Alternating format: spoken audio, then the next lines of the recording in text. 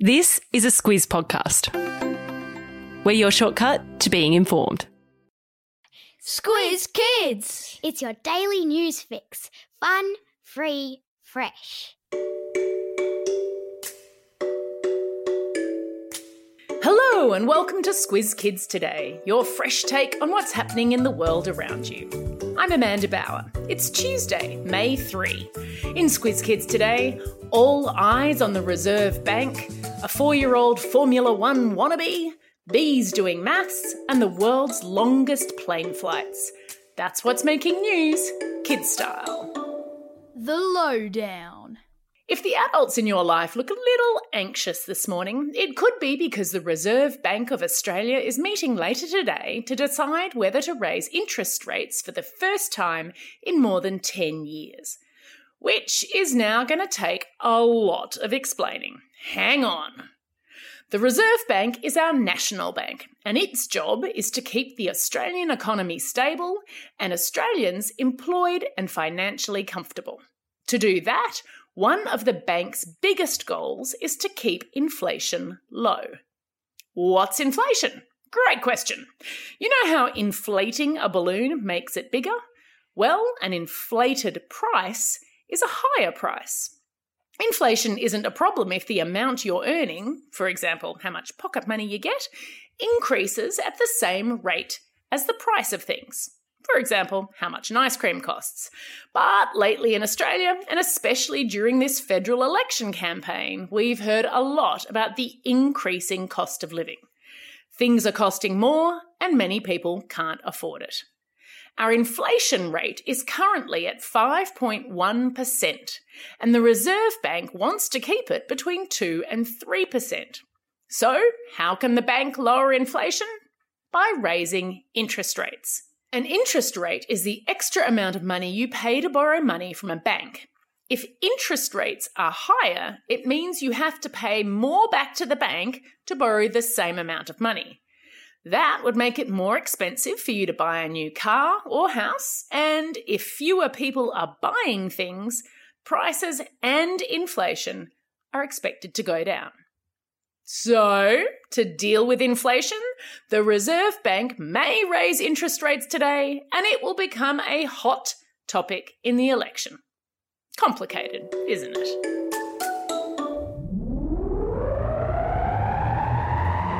Spin the globe. Each day we give the world globe a spin and find a news story from wherever it stops. And today we've landed in the Netherlands, where police say they found the next Max Verstappen in the form of a 4-year-old boy. For those of you who aren't Formula One car racing fans, Max Verstappen is the current world champion, and he's also from the Netherlands. He's known for being daring, resourceful, and occasionally having crashes.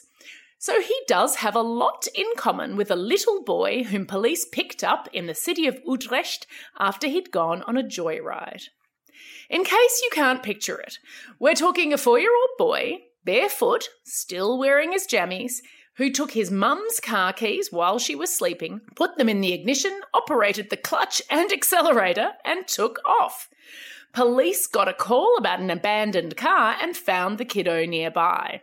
It was only after they spoke to his mum and took him back to the car that they understood he was the driver and really knew how to drive a manual vehicle. Thankfully, no one was hurt. And yes, he smashed into a couple of parked cars, but as Max Verstappen knows all too well, the best drivers in the world sometimes have bingles. Animal Kingdom. There's a lot of buzz among animal scientists about a new discovery announced yesterday that honeybees can tell the difference between odd and even numbers. See what I did there? Buzz, bees. That's a dad joke for you, in case you're missing Bryce. A group of Australian researchers knew that bees had some mathematical abilities and they wanted to investigate further. They split the bees into 2 groups. One group learned to associate cards printed with even numbers with delicious sugar water. The odd numbers had bitter quinine liquid.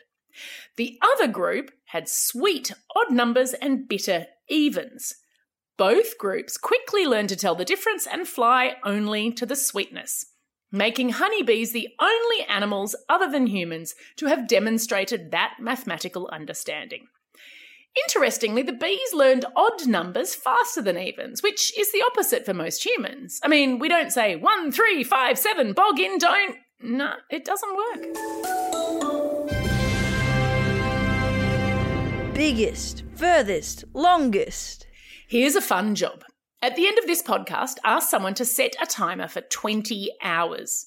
When the timer goes off, reflect on all the things you've done and the places you've been in those 20 hours.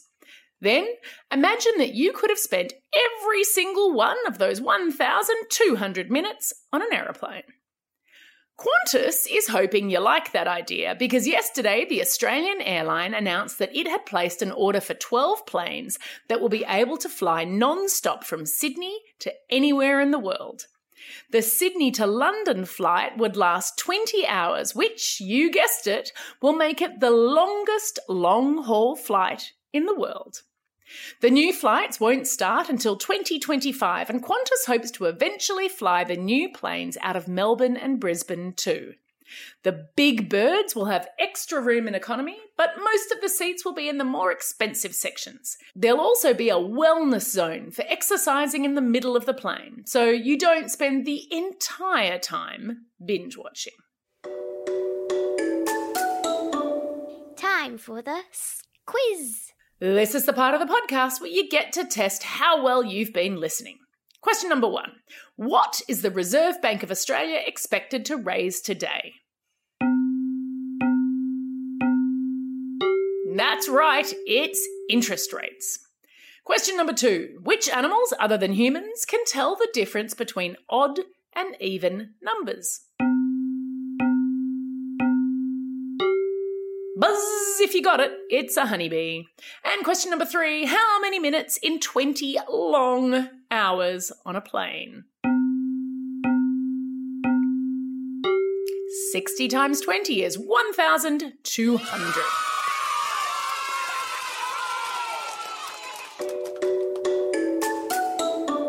Shout-outs.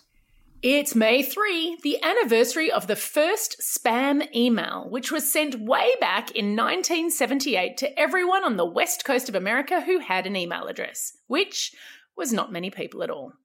More importantly, it's one more sleep before Star Wars Day. May the 4th be with you. It's also a special day for these Squiz kids celebrating a birthday today. Sienna from Yarrawonga, Chloe from Perth, and Hayley and Sky from Quirindi. A belated birthday wish goes to Emily from Maitland. Classroom shout-outs go to Class 4D and Miss Kelly at Yarrabilba State School, Year 4 with Mrs Ryan and Miss Annette at Gymea North Public School, and Class SPG at Manor Lakes College in Wyndham Vale. Don't forget, if you've got a birthday coming up and you want a shout-out, or if you want a classroom shout-out, drop us a line at squizkids@thesquiz.com.au. That's all we have time for. Thanks for listening to Squiz Kids today. We'll be back again tomorrow. In the meantime, get out there and have a most excellent day.